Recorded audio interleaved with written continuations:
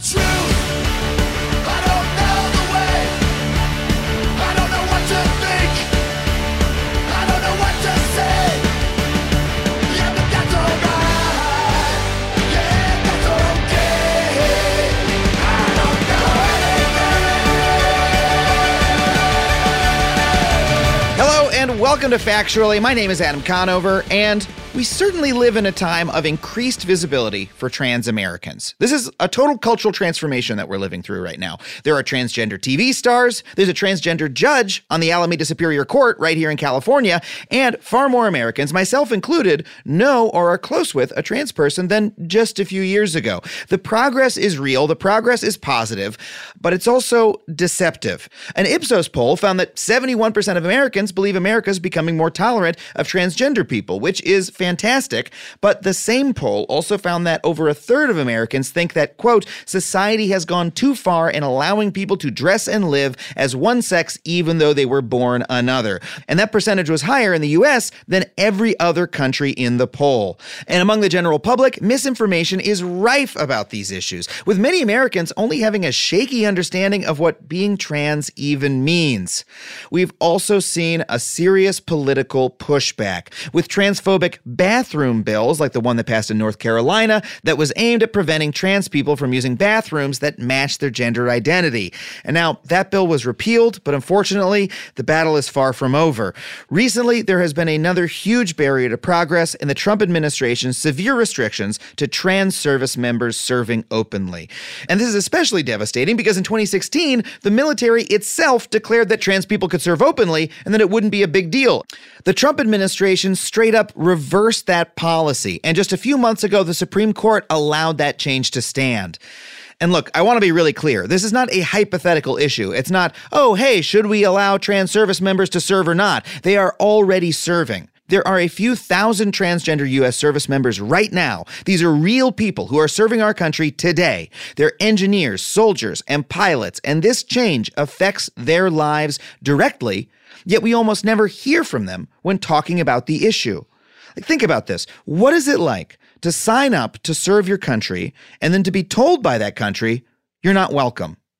Well, our guest today is someone who knows what that is like very personally and is in the thick of the effort to change it and educate the public about the issue.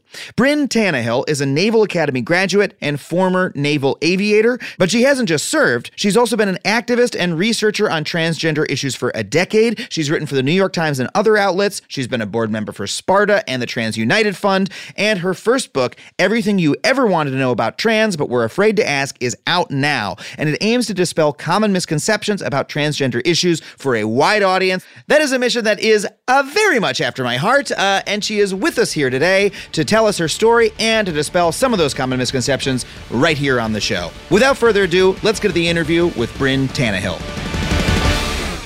Bryn, thank you so much for being on the show. It's absolutely my pleasure, Adam. Thank you for having me on it. So let's start at the beginning. I mean, when did you know you wanted to be a pilot? So it was when I was 6, and my wife had a professor who once joked that the only people who know what they want to be at 6 and actually carry through are pilots. and it's true. You can't get it out of your blood. The only cure for wanting to fly is embalming fluid. That's really funny because I feel the opposite. I have literally no desire. I knew that about myself at 6. I never want to fly a plane or a helicopter or any other sort of device. I want to walk around. I'm happy to sit in one. But how does that express itself? How do you know that you want to do that? So my mom was a teacher next to Luke Air Force Base in Arizona, and they used to be the training base for F-15s. And back in the early 80s, that was the hottest jet in the world. And I'd go into school with her in the mornings and watch them do takeoffs in formation. Full afterburner, you could just feel it rumbling in your chest, 30 feet of blue flame in the desert sky, and I'm just looking up going, oh, I want to do that. It was like getting to watch, NASA launches every morning. Wow. And that was what I wanted to do. And my poor grandmother, I begged her to go to the Pima Air Museum all the time, and she'd drag me out there in the desert sun to look at these oxidizing hulks of aluminum. And I was just like, oh my God, I saw this in a book, and it did this and the other thing. And she was awesome about it. And I ended up going to the Naval Academy, and I wanted to fly. That was the big thing, is I wanted a flight billet. And I actually got through there and got a flight billet. So I went off to flight school. And I ended up in helicopters after getting through flight school. And then I went on to fly P-3Cs, big 4-engine maritime patrol aircraft for a while. Wow. And the problem is that when I was 13, I realized I was experiencing gender dysphoria. And I was being a smart kid and a researcher and somebody who hung out in the library way too much, in a pass to the Arizona State University Library. I figured out, okay, this is what trans looks like. But I wanted to be a pilot. Yeah. But I couldn't do anything. And I had a religious family, and I was just like, okay, I'm going to bury this as deep and as far as I can and hope I can just, power my way through it and never have to deal with it. Can you just tell me, especially for those who are a little new to the topic, like gender dysphoria, like at 13, like what is that like? What does that mean for you at that time? So, gender dysphoria, the idea is you're suffer distress and discomfort with your body and with your gender expression and your gender role. And I felt it as extreme discomfort with my body. And the way I would describe it is somebody with gender dysphoria going through the wrong puberty. I know this is an old movie. Have you ever see The Fly with Jeff Goldblum? Classic sci-fi. It's bizarre. I've never seen the movie. I'm familiar with the premise. So you're kind of turning into something greasy, hairy, and gross, and it's really unpleasant. You can't explain to anybody what's going on. Oh, so wow. it's really super unpleasant for the trans person going through it, and you can't. And especially back in the days, like the early '90s, there was really no one to talk to, and I knew, my parents had told me better dead than gay. So I was just like, oh wow, I'm gonna keep my mouth shut on this one. And there's no even label for that feeling. I mean, now kids could presumably go on the internet and find a community, find other kids going through the same thing. But in the '90s, we didn't even have a word for it. At least I didn't. And they knew about it, but there was very, very little research on teens experiencing it. And a lot of the information dated back to the 60s and 70s when they had some really, really weird archaic views that they didn't understand the difference between sexual orientation and gender identity. When I found books, they didn't recognize that transgender people could be gay or straight. It was just like, no, all transgender women are going to be attracted to men, period. Like, right. Weird.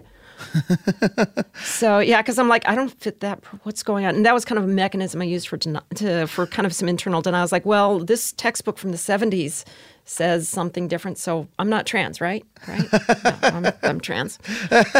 When did you figure that out? Especially, I'm so curious about, you're on this one track where you're becoming a freaking pilot, and then there's this other thing about yourself that's developing. And when did you have that realization? So I knew intellectually that I had dysphoria at 13 or 14. I knew at the academy that I was still experiencing it. I was still experiencing it in 2005, 2006 when I had a year-long deployment to the Mideast. Wow. And where were you deployed? I was deployed to 5th Fleet headquarters in Manama, Bahrain. Wow. Great. Yeah, it's very flat. It's very sandy. It's very hot. Very humid. That's yeah. There's not a lot in the way of local tourist attractions. They've got the Tree of Life, which is this big acacia tree growing out in the middle of nowhere. That's pretty much it. Wow. And you're just very much focused on flying. Flying.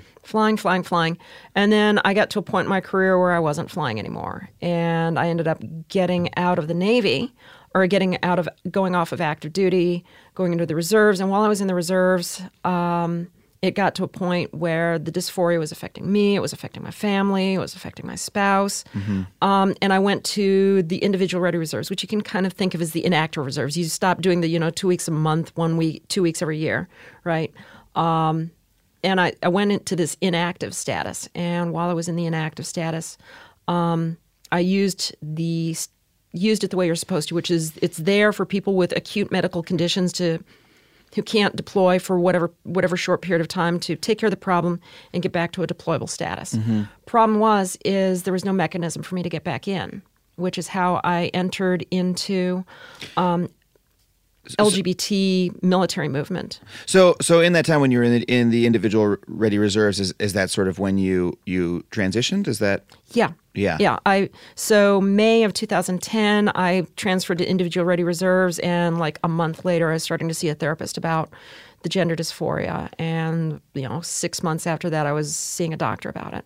Wow. And starting medical portion of transition. And so then you're living your life post transition. I mean, you've been through that. You're living with a different gender identity. Is that the correct way to put it? Well, I've always had the same gender identity. I'm just Yes. living in my affirmed gender. Is Right. usually kind of one of the language is still evolving. Go figure. And yeah, I can see how that might pose a problem if the military doesn't have a classification for that, if they don't have a way to recognize that and you're okay, now I would like to re-enter, but you've made this massive change. So I ended up being one of the senior ranking officer in this organization for transgender service members, almost all of whom were closeted.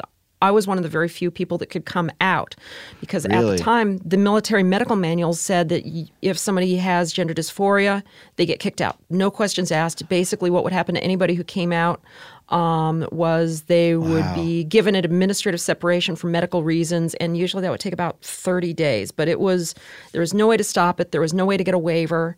Let me ask, did you know this when you began your transition? Because, I mean, that's very stark. And I can imagine someone might read that and say, okay, well, if I do this, then I simply have to quit because that's what the military says. But you instead went, transition said, no, I'm still here. I'm going to sort of, it's almost civil disobedience in a sense in that way. So when I got out and transitioned, I knew that this was probably going to be the cost. But because of how urgent it was and how it was affecting me and how it was affecting my family, it became the number one priority is to take care of my family and myself first. And that's what it's there for. The IRR is there for. But going back to it, I knew that we could make change because keep in mind, as all of this is happening, we're right at the end of Don't Ask, Don't Tell. Yeah. Right? And we're starting to see the marriage equality movement coming through, and we're winning battles there. And it's during the Obama administration, and the organizations that worked on Don't Ask, Don't Tell with the Department of Defense had established the connections with the DoD that we needed to continue to get the medical regulations changed. And so from 2012 through 2016, I was working on getting the DoD to change the medical regulations through our organization, Sparta. You became an activist on this. Yes, and that was kind of my entree into activism, was getting this change. And it was really funny because when I started working on this and I told other activists what I was working on that are, in the bigger movement, they were like, oh yeah, you sure know how to pick the easy ones. And the assumption was it would take another 10, 15 years to do it in 2013, but they didn't count on just how good an organization run by nothing but trans military people could be. Because usually if anybody's organized. Yeah, usually the LGBT movement as a whole is kind of like herding cats. Yeah. And then you get this organization of nothing but active duty military people and reserve military people. And, you make a decision. Everybody sticks with it. And if you don't like it, well, you were outvoted. And, well, salute, carry on. And there's a chain of command. And, we're very self-organized. And we organized based off of who looked good on camera and who was a good researcher and who was an expert in this field and who was an expert in that field. Yeah. And we had psychologists and doctors and lawyers and pilots, and we had a researcher like me, and I was responsible for a lot of the policy development and recommendations that went forward to the DoD. And there was always in the back of my mind me trying to find a way to scrape back in because I didn't have enough years in the service to retire. Oh, and so if you were to leave at that point, what would that mean for you? So it means I've got 16 years of good service, and I don't get a pension, and I don't get TRICARE. Oh, wow! When I retire. That's a huge loss, especially, and not to mention, I mean, you want to serve your country, right? And we want you to if you want to. So beyond just the simple monetary considerations, there is the fact that, yes, I want to crawl back into the cockpit more than just about anything else in the world. Give me 3 laps in the pattern, I might consider selling one of the kids. I mean, you'd have to bid for the one that's pissing me and Mom off right now. But well, and the United States, the people of the United States shouldn't have an interest in people like you who want to crawl into the cockpit. Well, we need you to do that. We need people to crawl into the cockpit, and we don't have it's not serving us well to not allow you to on a fundamental level is what I believe. I'm not going to do it, right? So I shouldn't be putting barriers in place to folks who do. Well, in a good economy, the military's traditionally had a very hard time getting enough people in, and that's the case right now. We've got a good economy, and a lot of organizations like the Army National Guard are having a hard time meeting recruiting goals. And here you're taking people like me, who I just passed my aviation flight physical to get back in this past year as part of my attempt to get back in, because eventually the policy did change, and there was a window of 15, 16 months where I was able to apply and start getting back in. That's shutting down for me. And I'm one of the very rare cases here where what they do is this new policy. It grandfathers in the people who've already come out and got a medical diagnosis, but it bars anybody else who comes out and gets a medical diagnosis from serving, and it also bars anyone else from transitioning while in the service. And it bans anybody who has a diagnosis of gender dysphoria or who has ever transitioned, even though I'm stable, even though the most rigorous physicals they give anybody, Army and Navy aviation medicine, have said I'm good to go, have been for a long time. I'm still not able to enter because I would have to detransition and then stay that way for years and years and years in order to get back in under the new rules, and that's not happening. Wow. Well, let's keep going through chronologically because I just want to keep understanding your path. So, when you were being an activist about this, you said you're submitting policy to the DoD. I mean, how are you doing that as sort of a group of activists? You said some are still in the closet. Like how do you go about? I don't imagine as the military as the kind of thing where you can just like show up to a neighborhood council meeting, and say, hey, here's my policy. Can I get some time with one of the generals or admirals, right? So how do you go about fighting for that? Well, doing the research itself is pretty boring. I looked at policies from around the world, and I looked at the FAA's policies, and I looked at policies for police departments and fire departments, all sorts of military analogous organizations. And I conducted qualitative interviews with transgender service members in other nations and their commanding officers. And I did anonymous interviews with transgender people serving currently at the time. And then I built it together and said, here's the kinds of policy issues you're going to need to address, and here's your best of breed practices for everything, and here's a documentation on how other organizations have done it. Boring policy, wonky stuff. How you get that into the building. Remember, this is coming right off the heels of Don't Ask, Don't Tell. Yeah. We still had connections inside the building. We were lucky enough that one of our board members was West Point class of 1980. That was the first class of women at West Point. So, and she had friends within the building that she could introduce us to and get the ball moving. And the other way that we did it is we generated interest from inside the Pentagon, and we had pathways to push the information in. And at the same time, we were putting our service members who were getting kicked out in front of the media and highlighting their stories. So after we'd had, big stories in the New York Times and the Washington Post in 2014 and 2015, that's when Ash Carter was taking enough heat. He's like, okay, we need to research this. And when he'd said that was when we were starting to push in our information. That's such smart activism. To like really look for those openings and, in the political structure and put your argument in there. What were the sort of arguments that you saw and I suppose continue to see the most against transgender service members serving openly? And what are your how do you dismantle them? So the biggest ones back in 2010, somebody talked about, well, someday the transgender people might want to get in, and here's all these problems that we think we're going to see. And usually it focused on like bathrooms and toilets and showers. People are so concerned about the bathroom all the time, about just what sign is going to be, which little icon you're going to see on the front door of the bathroom. And it's really kind of funny because we looked at how service members in integrated units have dealt with the issue, and we've already figured it out. I mean, and it can be as simple as hanging up a blanket between two halves of a tent, or it can be as simple as this really, really novel technology, advanced high-tech materials called a shower curtain made of PVC. I mean, it's really, or vinyl. It's super high tech. Yeah. So that was actually one of the easiest ones to dismantle. But then they wanted to know things like, how much is this going to cost? How much time is this going to take for people to recover?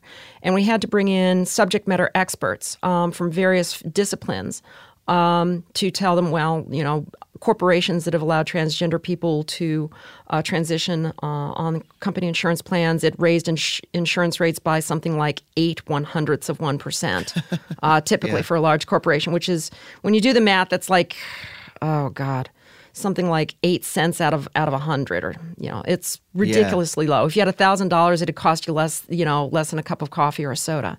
Yeah. So there's that. Then the other one was, well, what about being able to deploy?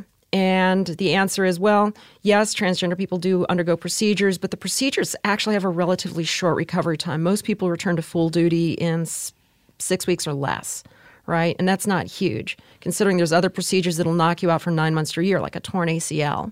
Yeah. And that happens a lot when you're carrying around, 100 pounds of battle rattle jumping over fences, right? Yeah. So there was that argument. And we've actually got a lot of members of Sparta downrange right now. A friend of mine who got kicked out under the old policy sent me a picture of herself and 3 other trans women in the Chow Hall at Bagram Air Force Base in Afghanistan. And one of them was airborne, another was SOF, Special Operations Forces. Oh, wow. So I mean, the concept that we can't deploy is nonsense. And the idea there are that, transgender service members deployed right now. There's tons. We did a study of our own membership versus the general population of the DoD, and transgender service members are deploying at the same rate as everyone else, about 40% per year. Wow. And the other thing is you can schedule your medical treatments such that you don't interfere with training or deployment cycles, and we've done that successfully. And it's really interesting to me that in the Don't Ask, Don't Tell years, between the institution of that policy and it being removed, it seemed a lot of the debate was, and again, I hate to say debate because it makes it sound like there's 2 valid sides to this argument, but a lot of it was about, it was more the ick factor. It was like, oh, come on, oh, they're going to take showers together, and like, oh, what, it was like the general sort of, felt like it was about the general issue of homophobia, right? Whereas this issue is so much more cast in medical terms. You hear the reasons why. Oh, well, it's too expensive. The medical treatments are too severe. The medical treatments are too expensive, that sort of thing. And those arguments are much more easily debunked than straight up homophobia. Homophobia, you have to get around people's prejudice. But if the arguments against, in this case, need to be cast in terms of like, well, hey, I mean, how much are the, pills going to cost? How much time off do you need to take? And that's very easily debunkable, which is what you said about doing.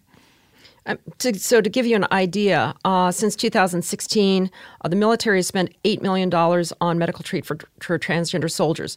But, that sounds nothing. Like a lot. No, that's nothing. When you put it in let's put it in context. I know how much the military spends. The military in September of last year spent $4.6 million on lobster.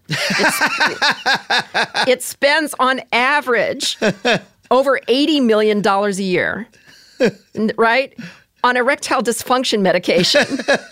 And it spends on average about $430 million a year on military bands.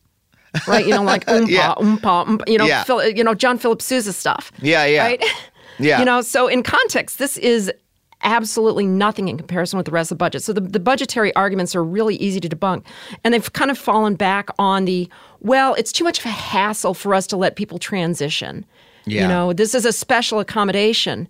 And that's would be easily debunkable. And it's also, you can see it's really discriminatory. Because, okay, let's talk just for a second, a comparison. Let's say you have a woman that needs hormone replacement therapy. One of the most common medications in America, right? Mm-hmm. So you got a little blue pill, and you take one a day.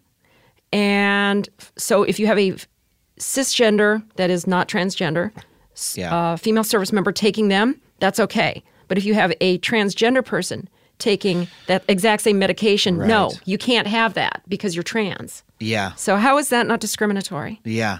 It is. It absolutely is. And so these arguments that you're making are having some impact. And in 2016, the defense secretary said essentially the policy was changed, correct? Mm-hmm. And yep. tell Open me about service that. was. So that was a huge day for us, for most of us. So in 2016, they announced that they were going to formally implement a policy. In October of 2016, that we'd been working with the DoD to help draft the policy. It wasn't going to include a sessions policy. That's a policy for joining the military, which kind of hosed me over. So I'm of all the people you've seen testifying in front of Congress in the media, I'm more affected by this new policy than just about anybody you're seeing because I can't get back in. And I'm going to be too old to get back in by the time it changes. But what changed was people could come out, they could get treatment. That was a huge one. They could change all their records. They could change their gender markers on their documentation. They could wear the correct uniforms.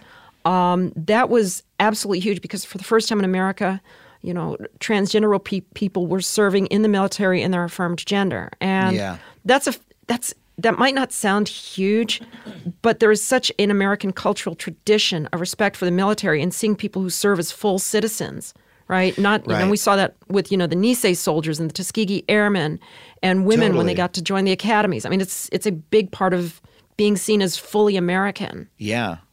And I can only imagine that you said that were there before this policy, were there other out trans service members as well, who were suddenly able to, now put on the correct uniform or be officially recognized? Yes. That must have been hugely meaningful. Oh, God, it was. It was in 2015, they stopped kicking people out, but there was no policy to transition. So you had people who were kind of halfway between transitioning or waiting to transition, and they were dealing with, largely untreated gender dysphoria or partially treated. There was no policy for how to deal with them. They were fighting with their chain of command and just waiting to be able to transition. And it's kind of a horse chomping at the bit. Yeah. And so when that happened, it was huge. And it was a enormous weight lifted off of so many of our people. Right. And right now we've got 1,600 people serving on active duty with a gender dysphoria diagnosis. Really? Yes. But so this 2016 decision, that didn't help your specific case? Is that what you said? Yeah, that's correct. What happened was that they delayed the implementation of the accessions policy, and accessions meaning joining the military. Mm-hmm. And they put it off for 6 months. Then they put it off a year. And then finally, President Trump made the tweets that saying trans people were banned, and then there came the executive order, and then the court cases. And eventually one of the courts ruled in 2017, no, the accessions policy has to go in place on January 1st, 2018. And so this policy was the accessions policy was sort of in the works. It was yes. going to be implemented, and so you had won all these gains for transgender service members, not your specific case. The people who are already in. Yeah. But the wheels are turning, and you're very hopeful. You must have been very hopeful at that time, at that time of that 2016 decision, that hey, I'll be able to rejoin. But then Trump's election, those tweets, that's what started to change. That cast it into doubt, and we were really hopeful at the time that, like, look, we're serving. They're not going to go back. They can't want to go back. It would be just crazy. This would be. They've made the policy so changes. Yeah. It would be a public relations nightmare for the DOD and the White House. Maybe that's enough to deter them from wanting to do this.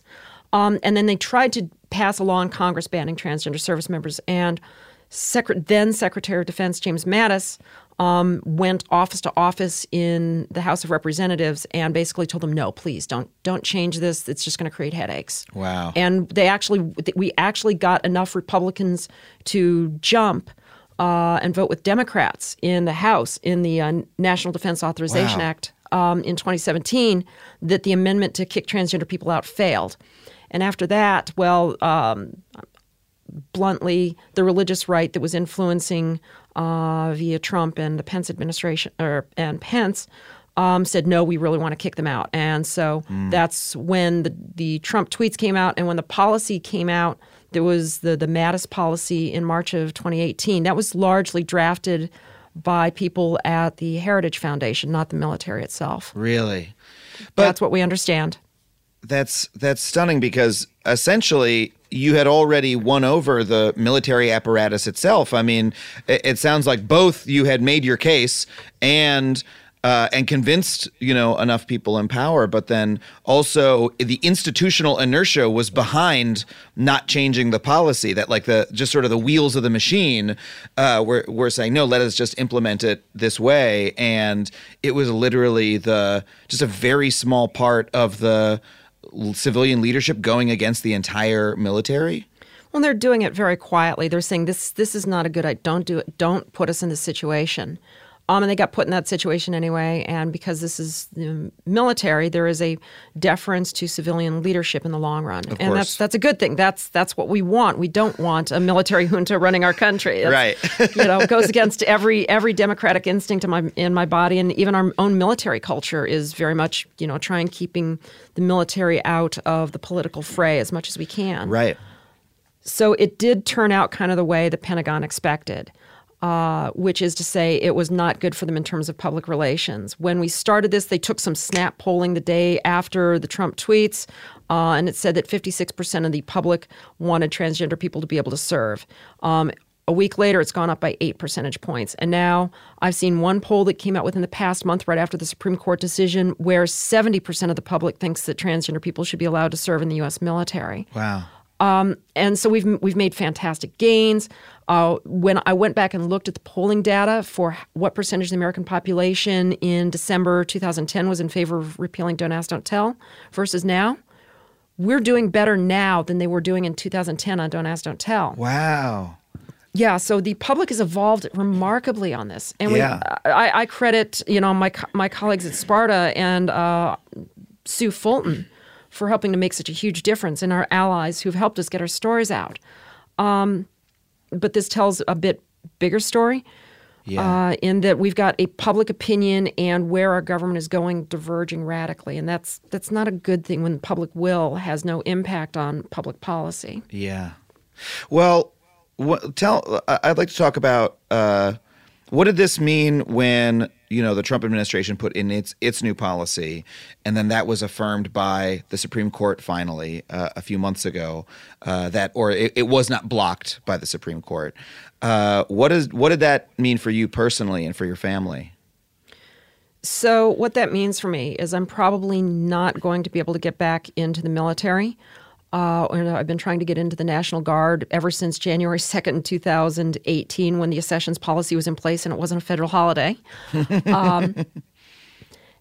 And that means I'm not going to get to my 20 years of good service. It means I'm not going to have TRICARE for me and my spouse when we're... What is TRICARE? I'm sorry. I'm using military jargon. It makes me feel very cool that you're using so much military jargon, but then occasionally I need a cheat sheet. So it's not that cool when you find out what it is. It's basically the military insurance program that you use to get health care for your family when you're in the military. Got it. And yourself when you're a retiree. So there's that. And given the way Medicare and Medicaid and Social Security are going, those pensions and the ability to provide health care to my family going forward is really important to me and to my spouse. And beyond that, it stings. Being told after I've gone through everything I've gone through, after going through all these flight physicals and dozens of psychological tests and physical tests and everything, and passing them as a 44-year-old. A lot of 22-year-olds can't pass. Being told, well, no, you're just not worthy because you're you. Not because of there being anything physically wrong, not because my medication isn't allowed by the military, not because I can't deploy, just simply who I am.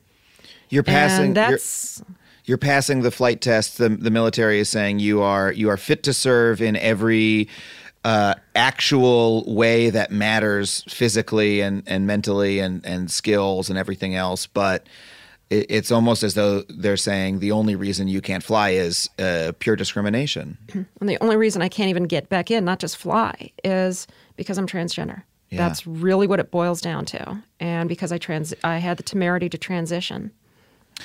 I find this very upsetting. Think how I feel. I know. I was about to say it can't be. Just hearing about it is very upsetting, and I can't imagine how the emotions that must make you feel, even towards your country, that is the country that you're trying to serve and that is not allowing you to. That must be so difficult.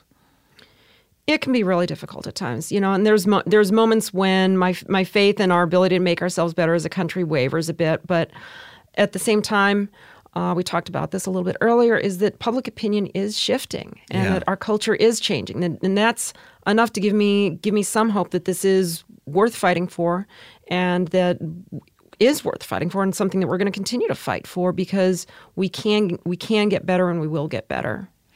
And it does sort of feel as though if public opinion, if the culture is changing, policies and administrations are temporary to an extent. They can certainly put in long lasting changes and do long lasting benefits or harms. But if the culture is changing, that is ultimately going to be the driver of what happens in the country, right? I mean, we saw that in the first wave of the gay rights movement, which is such a huge change that happened in my life over my lifetime, that didn't seem possible until it really just seemed like the minds of the public were changed. It does. I do have that hope that if public opinion is ahead of the government, then eventually the government will have to catch up. Do you feel that way? So I don't know if it's going to catch up sooner or later. Yeah. But eventually there's going to be a Democratic administration, or, hopefully democracy continues and there's give and take in our government. Right. One party rule kind of sucks, having been places with that. So assuming that there's another Democratic administration, this policy will eventually be reversed. It will probably be too late for me because I'll have gotten too old to get back in under the rules for a sessions policy. But it will be over. It will be changed. And if there's another Republican administration after that, will they change it back again? I don't know. I would like to see legislation allowing transgender people to serve eventually, so that we don't have to keep living in fear of the next administration is going to kick us out, not because we can't deploy or because we're expensive or because we're disruptive, because we're none of those things, but simply because of thinly disguised religious beliefs. Well, on that note, let's take a short break. We'll be right back with more Bryn Tannehill.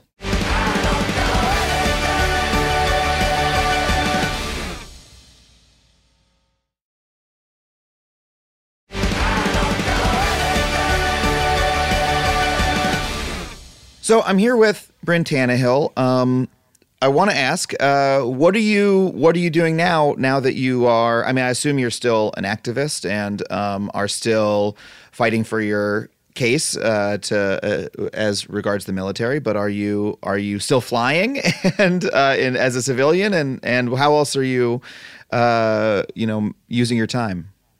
So throughout this entire process of being an activist, I've had a full-time job that has nothing to do with it. I work in defense industry as a senior analyst at a think tank. Cool. So I'm an analyst at a think tank. I'm writing a book. I'm scraping in flying hours with friends whom I can bum time with. Hey, I'll offer you gas money every once in a while. Hopping in with a friend who flies commercial charters sometimes. That's fun. One of my favorite pictures of me is me getting some stick time with my friend between Boston and here. So and then I'm married and 3 kids and kids doing crew and soccer and Girl Scouts and Boy Scouts. Aww. And I mean it's aside from the activism bit, it's really kind of boring. But can I just say you're like the picture of an all-American, military member here. It's mind-boggling that, you're a freaking defense analyst for a think tank. You're committed and you're smart. It's like, it's unbelievable that we wouldn't be, that when we have an all-volunteer military, we're not drafting folks, we need volunteers. You're raising your hand and we're like, and someone's saying no thanks to you. It's unbelievable. Well, the funniest part is Space Force, right? Can I talk about Space Force for just a moment? Sure, sure. Just a tangential here. I've done a lot of research on how we do space operations as part of some of the analyses that I've done, and I've visited a whole bunch of bases that have, telemetry networks and do control of satellite networks and do a lot of the stuff that Space Force is theoretically going to do. And I can say it's people sitting behind consoles at desks. They don't deploy. They're not carrying, people out of burning Blackhawks under a hail of fire. They sit at a console. Some of them are Windows based, some of them are Unix, some of them Linux, some of them are proprietary, but it's basically sitting with a keyboard and a screen somewhere in a silo somewhere or a base somewhere in the United States. So it's kind of funny, as they're forming the Space Force, they're going to have to write transgender people out of it too, even though most of their arguments for why transgender people shouldn't serve fall absolutely apart under the entire concept of Space Force. So yeah, what does that have to do with? It might matter if you are trying to transition between operating systems as you're using that computer. You're like, that's going to be a bigger hurdle. But yeah, what would that have to do with your gendered identity? Let me just ask as an aside, because I haven't been keeping up with it, and you probably know more than me, is Space Force happening? They're doing the preliminary investigations into how to make it happen right now. Yeah. Is it a good idea? Can I plead the fifth on that one? Yes, you absolutely can. You absolutely can. No comment. I understand why you wouldn't want to go on record as a current defense analyst, as we're still figuring that out. So yeah, we'll move on from that. You've also written a book, which is wonderful. Can you tell me a little bit about that? So I wrote this book called Everything You Ever Wanted to Know About Trans But Were Afraid to Ask. And it's based off of, the title comes from something written in the 60s about sex, but that book was written by somebody who was pretty conservative and had really nasty things to say about lesbian, gay, and transgender people back then. But the title's recognizable to everybody because it's, there was a movie by Woody Allen with the same name, and it's there. But when I started writing about trans issues, that's really how I got my start. And I started by doing the thing you're never, ever, ever supposed to do. Read the comments, right? So I read an article about some kind of transgender issue, and I'd read the comments, and I'd be like, oh my God, this makes me so mad, And it reminds me kind of the XKCD cartoon. It's like, why are you still up? Because someone on the internet is wrong. Yeah. And so I started writing articles to debunk all of the nonsense and the misconceptions and the myths and the deliberate misinformation being put out there. Yeah. And I started writing all these articles, and they really ranged over a lot of things: medicine and mental health and good science and bad science, dating and demographics and demographic shifts and, politics and law and religion. And after like 3 years of this, and I'm writing, 2 articles a week for, 3 years, people start going, when are you going to write a book? And I'm like, I don't know. And then I started trying to organize all this stuff that I've written. And I'm like, I've got like maybe 30,000 words on medicine, and I got like 25,000 words on politics, and maybe 20,000 on religion. I don't know. That's not enough to make a book out of any of these, right?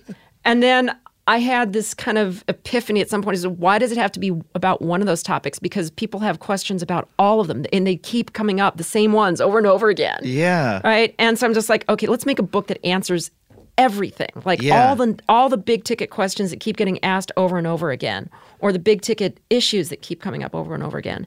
And that's where I started trying to link all the bits and pieces together and make it flow into a more coherent narrative. And that was kind of the origin in 2016 of my book. Yeah, it's a wonderful book because it's an authoritative sort of reference or explainer. It's I don't think that the For Dummies people have tackled this topic, so you might be the only person out there who has. Are you? Well, and by the way, this puts you right after my own heart. I mean, I have made a career on debunking misconceptions and that sort of thing. People have actually asked me, "Hey, Adam, you should do Adam Ruins Gender, Adam Ruins Sex." We've done we've sort of started to approach topics like that, but it's one of those topics where it's like, hey, it's not my experience, it's not something that I have the strongest background in, and ideally, I think other folks are maybe better suited to be leading that conversation. So now that I'm talking to someone who is leading that conversation, what are the big misconceptions about trans that you've debunked? Like, what's the number one for you? So the number one that comes up that people like to use to kind of indict trans people is, well, it's in the Diagnostic and Statistical Manual, and it says it's a mental illness, so all transgender people must be mentally ill. And that's not true, according to the American Psychiatric Association, which wrote the manual, which notes that the critical component to gender dysphoria and a diagnosis is distress. Anybody who's good with their gender as they are, as is, they're fine. There's nothing to diagnose. It's like saying, well, you were depressed, 6 years ago when your cat died, and you saw a therapist, and then after, you worked it out. Are you still depressed? Are you still mentally ill because your cat died 6 years ago? Well, no, you're okay. You've worked through it. Same thing with gender dysphoria. It is an acute condition that's treatable. And they're moving away from that they're moving towards a more medical treatment of that, or a more medical outlook on that. But there must be people who say, in response to that, well, hey, if it's a condition that's treatable, why not just treat it with therapy? Isn't it something that you can treat away, rather than going through any sort of physical or social transition, right? Why not just go to therapy? I mean, obviously, I believe that's an incorrect position, but that is the next question that someone who knows nothing might ask. Well, actually, yes. Oh, you did. I'm sorry. I No. should have gone there. Please, no. I'm very happy to be actually. That is one of the number one talking points of the people pushing reparative therapy and pushing religious viewpoints on gender and sexuality. Is, well, they should just undergo some form of conversion therapy to make them not trans. Problem is that they tried all the same things to make people not trans as they tried on gay men. And I'm talking, psychic driving with MK Ultra level stuff, and electroshock therapy, and aversion therapy, and shock therapy, and, go marry a nice woman, and that'll fix it. All the same sorts or just stuff it down deep. And they've known since the 60s and 70s that none of these things really actually worked. Nothing made gender dysphoria go away, that you can't make somebody not trans. But they did try actually letting people transition, and most of the people reported better health outcomes then. And then over the past 40 years, they've looked at this repeatedly, and the overwhelming body of the evidence say that the most effective treatment for gender dysphoria is let people be themselves. Yeah. And if you want to check out the evidence for yourself, the What We Know Project at Cornell University online hosts pretty much all of the research done into the health benefits of transition for transgender people, both for and against, over the past 25 years. And the overwhelming body of it shows that this is the best treatment available for gender dysphoria, whereas nobody's ever demonstrated an ability to talk somebody out of being trans. Wow. So transitioning is really, even just from a health perspective, hey, that is the healthiest choice. For a lot of people, yes. Yeah. And that's one of the other big misconceptions, is that all transgender people do a certain thing or have certain treatments. And what it is transgender people have treatments to address the specific issues that they have. Some transgender people have issues with their facial features, that looking in the mirror is very, very hard for them. And for some of them, having facial surgery might be the answer. Some people want bottom surgery. Some people don't. That would be like phalloplasty, vaginoplasty, or metoidoplasty. And some people don't. They're happy with what they've got. That's not something that bothers them or that they think about on a continual basis, or doesn't affect their ability to function. So that's also one of the big misconceptions, is that all trans people do the same things for treatment. One thing that I've heard from my own trans friends, or from reading things that other trans folks have written, is as a misconception, is that the sort of like cis world's focus on what you've got down there is a little bit off target generally, right? That like there's an overemphasis on that we all seem upset. Well, hey, but have you had the surgery? Oh, well, is it all the way because you haven't had the surgery? Yada, yada, yada. There's like this lot of brouhaha around that topic when that's actually not A, as you said, the most important thing to the person, and B, nobody's business. Yeah, it's almost kind of follows common sense. I'm not going to ask you about your bits or your junk, Adam. Right. I promise you I won't do that. And I'd kind of expect the same from you to not ask me about the history of my what's between my legs. And that's really not kind of rude. And that's not dependent. Whether or not you treat me as a man in our society isn't dependent on your knowledge of my junk. Like you're not like, oh, hey, you had a bad accident, you stepped on a landmine a couple of years ago, and things got weird down there or whatever. So that's a bad example because I'm talking to a military person. But well, that's actually one of those things is that the military was doing gender surgeries for people who suffered traumatic perianal injuries, up to 1,300 of them during the Iraq conflict. Of course. My God. I mean, that makes so much sense that, of course, they would be. I stumbled through my shitty attempt at a joke into a really interesting issue. Yeah, that's a really good point. Of course they would be. And so why wouldn't they? Again, that it's discrimination if they're not doing it, if they're only doing it for that reason. Mm-hmm. But yeah, why? So yeah, if it's not about the genitalia specifically, right? What is it about for the average trans person? So, and it, like I said, it varies from individual to individual. I can give you kind of an idea what it was like for me, which going through life as a closeted trans person a lot of times felt like method acting your way through life, that you stand in front of the mirror in the morning and you don't like who you see and you don't quite recognize who you see, but you stand there. And the last interview I ever did before transition, I remember standing in front of the mirror in a suit and tie and thinking, okay, who am I today? Who am I walking in there? Who do I see myself as? Who am I projecting? What motivates me, right? And then when you do that, it's not just getting yourself into the role. It's having every moment of, am I speaking the right way? Am I gesturing the right way? Am I sitting the right way? Am I walking the right way? Am I carrying my bag the right way? Am I putting my hands in my pocket the right way? Am I doing all these different things that are gender cues that you have to consciously try and do the opposite way your instincts tell you to. And that's that's really difficult, and it's really, really stressful. There's an example of a journalist, lesbian, cisgender, Nora Vincent, who in the early 2000s decided as a social experiment she was going to try and live as a man for a year. And the stress of trying to hold up the facade to present and act and be seen as a gender that she didn't identify with at all, she checked herself into inpatient mental health care at the 11-month mark of the experiment. So, I mean, even when cisgender people try and do what transgender people do, it proves to be very, very taxing. Yeah. And that sort of gives the lie to the idea that another thing that I hear said about being transgender is that it's like a phase that, children might do it when they're, they might be confused. Hey, they're 11 years old and they're like, oh, my friend just transitioned. That might be fun if I did too. Or they're in they're in a fun experimental phase, but later they're going to change their minds. But the way that you're putting it, if that's the way that it feels, if that's what it takes to do it, no one is going to do that lightly, because the effort of doing it if you weren't feeling that way would be so enormous.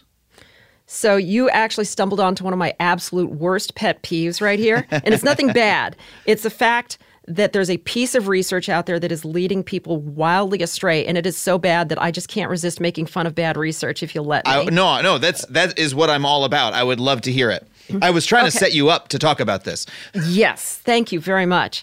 So there is really nobody that says once you've got a kid that's hit puberty that there is they still have a cross-gender identification, that this is going to go away, except for some people pushing reparative therapy. So there's this study that came out that claims that transgender kids are transgender because they interacted with transgender kids online and at school and psyched themselves up that they're transgender, and it's a social contagion. and that you should do everything you can to prevent kids from transitioning. But when you dig into the actual research, this is one of the absolute worst studies I have ever seen. So let's start out with the sampling methodology. The person doing it, from Lisa Littman, only sampled from groups where she sent out an electronic questionnaire to parents who didn't support their trans kids. These were only put up online in places where people who are opposed to trans people and letting transgender people transition go. So it was a poll of anti-trans parents.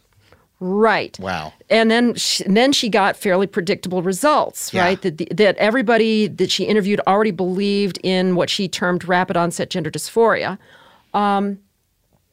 And they observed things that, like, when the kids came out, their relationships with their parents deteriorated. Well, yeah, any kid that comes out in an unaccepting home things are gonna get a little bit dicey. The queer kid growing up in a Mormon home that comes out is gonna, they're gonna suffer too, and it's not because they're trans. It's gay kids too.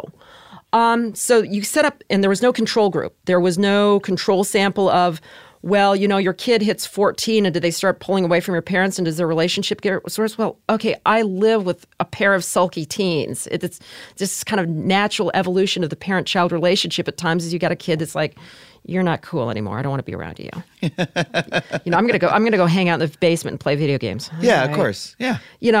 And then there were other things like the grade point averages dropped. Well, yeah, you've got kids that are being told that are being rejected by their parents, and it's setting up a lot of stress, and their identities are being rejected, and they're being told they're wrong, or they're being put sometimes in front of reparative therapists. Well, yeah, that's kind of the sort of home life trauma that causes those things. And they also didn't interview any parents with transgender kids who are supportive, and there's a pretty big body of evidence that transgender youth who live in supportive environments do way, way, way better than the ones who aren't supported. And I liken this study as sort of creating a study to prove that Bigfoot exists by sending out questionnaires to the Bigfoot Believers Society of America and the Sasquatch Acceptance Society of Canada, and then saying, look, everyone says that Sasquatch is real, so obviously Sasquatch is real. Or taking the fact that the relationships with the parents got worse. It's kind of like interviewing 100 people who are drop kicking their puppies and concluding puppies are sad animals, and not asking whether or not it was the drop kicking that was making the puppy sad. Drop kicking would make a puppy. Don't try it. Don't drop kick your puppy. We have a husky puppy. He bites everything and he's sweet. Oh, well, so you're a researcher. You know this research probably better than most people on the planet. What do we know about trans kids or about kids who are? Yeah, what do we know? So the number one thing we know, and this is the thing that I emphasize at the end of my book, is like, if you walk away with nothing else, the number one thing you can do for transgender kids is support them in their identity, even if it changes. But who they are in this moment, who they are seeing themselves, who they're exploring themselves to be, needs support in order to feel confident enough to find who they need to be in the long run. And there is study after study after study that shows kids who are in supported environments do way, way, way better than ones who aren't. And there's some other studies coming out by Joe Olson Kennedy, finding that kids who have been supported from day one have mental health that's equal to the general population. And that's kind of the gold standard of mental health care treatments, is at the end of it, is your group of patients as healthy as the general population? And if you've achieved that, that's it. You've done the right thing. You have achieved the optimum outcome. And that's what I want people to know. And I want people, whenever you hear, well, what if it's a phase? What if they're doing it because of their friends? What if, that's not for you to decide. And the research that's being promoted to do that is being promoted by people who want you to reject your kid and do the absolute worst thing possible for your kid. Yeah. And this research isn't coming from a good place. And it's not coming from an honest place either. Yeah, I actually have a colleague in comedy who has a child who told, my friend and their partner that, this is who I am. And the way he described it was that the kid said this so consistently that it was, that they were able to tell that they had those questions, but they could really tell that this was something that was important to their child and that it was not it was very clear to them. And so they made the decision to really, universally support that. And that seemed like a very beautiful thing. And I don't know, it sounds like a lot of the cases that people bring up against this issue are very hypothetical, that they say, well, what if? But when you're actually presented with your own kid, if you're really listening to them in a genuine way, that can really lead you. And you're absolutely right that most of it is hypothetical, and that when people start offering purely anecdotal evidence of, well, here's this one person, well, here's this other person, well, that's interesting and that makes for case studies. But what you want is large-scale quantitative data to make big picture judgments, right? You don't want to do it off of 1 or 2 or 3 case studies. You want to know, okay, what happens when you look at it in the aggregate of 1,000? And what they've found when they've gone back and looked at the data in Australia, where they have a National Health Service and everything goes into one database, is that the transgender youth who identify as trans going into their teen years, about 1% desist, stop identifying as cross-gender. And that's a remarkably low number. And you're like, well, okay, well, that's one study. What about another? Well, they also have a National Health Service in Britain. And a recent study that's coming up, they pulled the records of 303 transgender patients of the gender clinics in the UK, and they looked to go through their entire files to see how many people detransitioned, and the answer was 3, of whom 2 people detransitioned because of lack of familiar support, and 1 person detransitioned due to lack of familiar support and then retransitioned socially. So the evidence suggests that particularly if they're identifying as trans well into their teen years, this is not going to change. And, this is anecdotal, but that's my experience as well, is that it doesn't go away no matter how hard you fight it. Yeah. And that putting off important decisions until way, way, way later, instead of doing it in your teen years, holding it off until you're in your 20s or 30s. At this point, you may have a family, you may have a career, and the social consequences of transitioning are far greater because you waited or tried to gut it out. And that's not healthy for anybody. And it doesn't just hurt the transgender person, it hurts everybody else around them that's relying on them at that point. If there was one thing that you could impress upon everybody in America about trans folks, about the reality, about the research, what would it be? The number one thing I would want people to know is that the body of evidence at this point says that transgender people aren't choosing to be transgender, that this is not some moral failing or some perversion, but the overwhelming growing consensus is that things such as environmental factors such as endocrine disrupting chemicals, oligogenetics, and epigenetics seem to be why people are transgender. And that this is not coming out of some malicious reason. This is not unnatural, that this is just part of the human experience in the broad sense, the same way that lesbians and gays are, the same way that autistic people are. This is just part of the diversity that is humanity.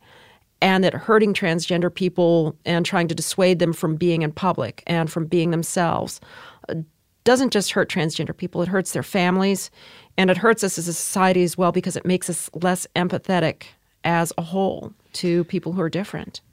Thank you for saying that, because that answered a question for me, because I had sort of slotted in the trans experience with, my modern understanding of the gay experience, that this is a way that humans are. This is a part of natural human variability. This is one of the many millions and manifold variations in ways there are to be human, and that the main to me, it seems that the main change we need to make our society is when people are existing in a certain way, we need to acknowledge and accept that is the way that they are. That, we say this is you may live this way.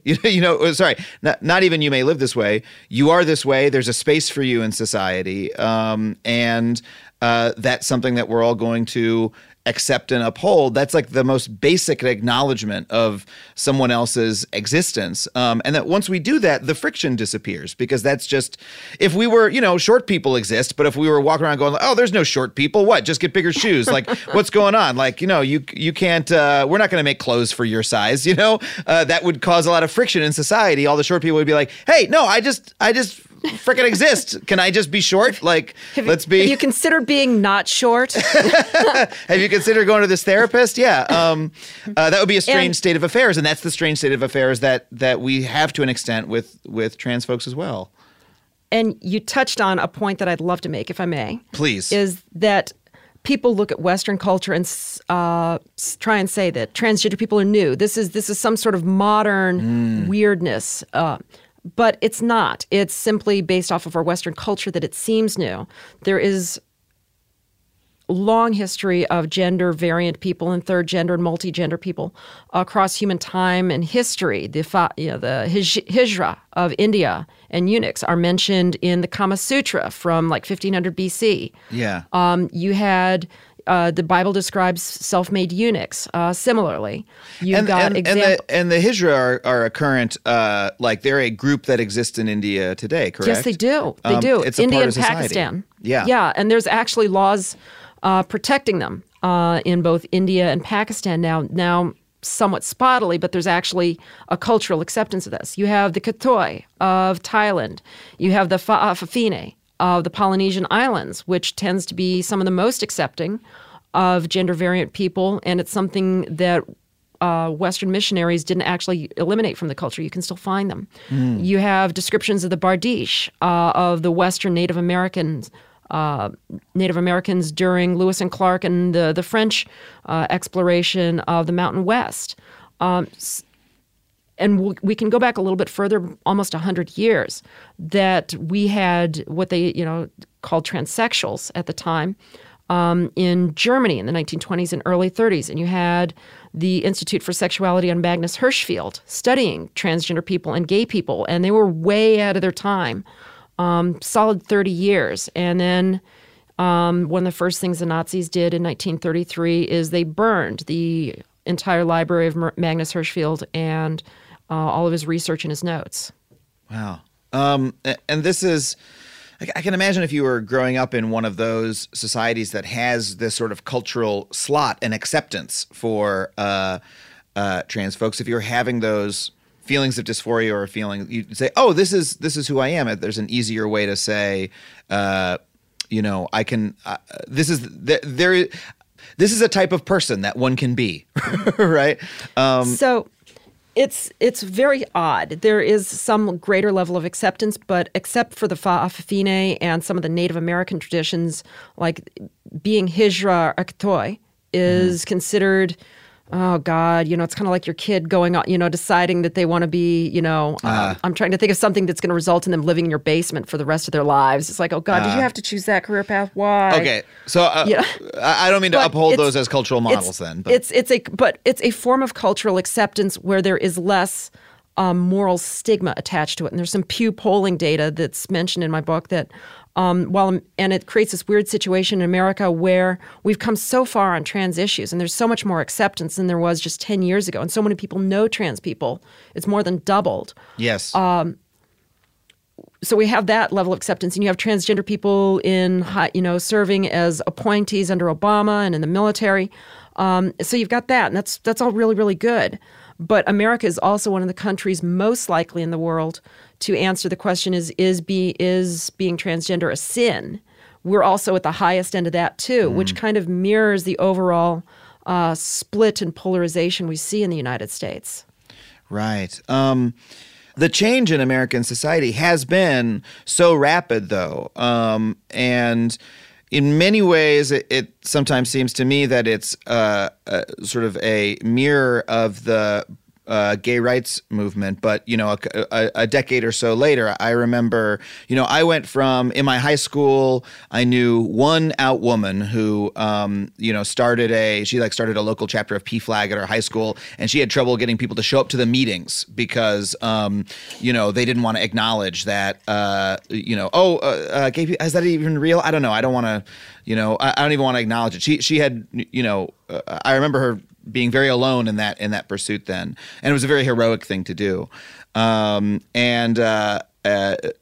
remember a few years later thinking, I had gay friends in college and them fighting for gay marriage, and it seemed like that was so far away, right? That it was hard to imagine even having that happen. And then when that change occurred, it was almost shockingly rapid. It was like we woke up one day in a society that, and not like it happened randomly. People pushed, it was activists working for years, but it was like the change in American culture and in our laws that we have seen happen far more rapidly than I had anticipated. And then likewise with the history of trans Americans, I feel like I felt that I knew no trans people very recently. 10 years ago, I certainly did not. And now it's a regular part of everyday life. And I remember the first time one of my friends transitioned, and it was unusual to me, right? And it required an adjustment. But now it's something that seems very, very normal. There's been so much change that we've adapted to so quickly. I know there's still a long way to go. But so my question is, does that give you reason for optimism that the culture is changing so swiftly, or, where do you think we're left? I mean, obviously we have an administration that is not accepting of that, but what do you think the prospects are for this cultural change and legal change? So we've got a lot of things going on, and you're absolutely right. All the data tells us that acceptance of transgender people is increasing, and comparing it to the gay rights movement and acceptance of gay people is not a bad analogy. If you look at the data by Nate Silver on acceptance of same-sex marriage at 538.com, what he found is that there's been a relatively constant increase in support for same-sex marriage of about 1.5% per year. And then when I look back at the data on the number of people who know a transgender person or have a close friend who's transgender over the past decade, the data says about the same thing. It's been going up at about 1.5% per year on average. And that's very closely correlated with acceptance.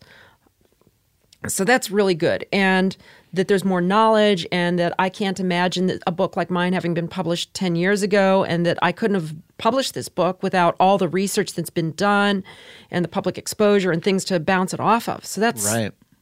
And that the public support for trans people in the military getting up somewhere between 60 and 70%, that's, that in American politics, that's almost unanimity. That's overwhelming support in such a polarized society. At the same time, we have a Supreme Court, and we have a political system where you have people bringing impact litigation designed to try and force transgender people out of public life. You have a case going up through the court system right now that's being that they're asking the Supreme Court to take, called Doe versus Boyerstown, where they are trying to get a ruling that even the possibility of sharing a bathroom with a transgender person creates an inherently hostile environment, which means that schools and businesses and government and everywhere else would have to say no, transgender people cannot use bathrooms at all that are gendered, because it creates, it's hostile to people who aren't transgender, even if they don't know. Just the possibility that there might be a transgender person in a bathroom with you, my gosh, is intolerable, and that's something the Supreme Court is going to be considering whether to grant certiorari and take. They're going to be considering it again on Friday. Wow. You've got pushes to nullify all the laws in the United States that protect transgender people at the local and state level, basically with religious freedom, that people can ignore civil rights laws based off of their religious beliefs. And the Supreme Court's going to be looking at that too. They already looked at it once and kind of nodded in the direction of we should create exemptions for religious beliefs. They're going to be considering whether or not transgender people are protected from sex discrimination under Title VII and Title IX. And that's another case they're going to be deciding whether or not to grant cert on. The religious right organizations, hate group organizations like the Alliance Defending Freedom are trying to bring up cases in front of the Supreme Court to reverse the bans on reparative therapy under freedom of speech and freedom of religion. So, we are seeing cases where they're trying to argue that being able to marry somebody doesn't confer the same rights if they're the same sex, that the state can say, well, we're going to give, partner benefits to straight people, but you can't put your partner on the employee health plan if they're the same sex. And that's something, a case really? that's ongoing in Texas and is going to hit the Fifth Circuit again, possibly. So we've got all these pushes, and then you have what the administration's doing to try and say that transgender people don't exist because they will only define people based off of what was on their original birth certificate. And so you've got all these pushes to try and marginalize trans people that are very hard to fight back against because it's at the level of the Supreme Court. Yeah. And that if we lose, it takes decades to reverse decisions. Yeah. Due to something known as stare decisis, which is respect for previous decisions. Yeah. And that sort of speaks to the fact that I think that cultural change that I was describing, the rapidity of it makes it very easy for people like me to sit back and say, well, hey, now everybody I know agrees, right? And so we've done our part, and that's all, fine and good, right? But it neglects the fact that folks, the small minority that doesn't agree, can put through these decisions that can really make life much more difficult for trans folks, gay folks, any types of folks, if we're talking about these sorts of issues more broadly, and that it's possible for us to live live in a society where everybody agrees except our laws for a long time, and it really, I don't know, makes it clear it's incumbent upon all of us to fight against them. Well, and I can tell you that allies do make a huge difference in the workplace and in the ability to function and to be able to basically navigate the system. They're huge. And we've talked about some of the stuff offline where it's been important to me. But at the same time, there's a bigger contextual question, and this goes even beyond LGBT stuff, is what happens when American culture goes one way, but its laws and policies go another. Yeah. And at this point, the transgender issue or issues are kind of at the forefront of that. They're kind of, being in LA, you get it's like an earthquake. You feel the sharp shock first, and then you wait a few minutes and you get the slow ripples. Right. Right. What's going on with transgender people is like an earthquake, and that's the sharp shock that we're feeling right now. We're just kind of at the forefront. Yeah.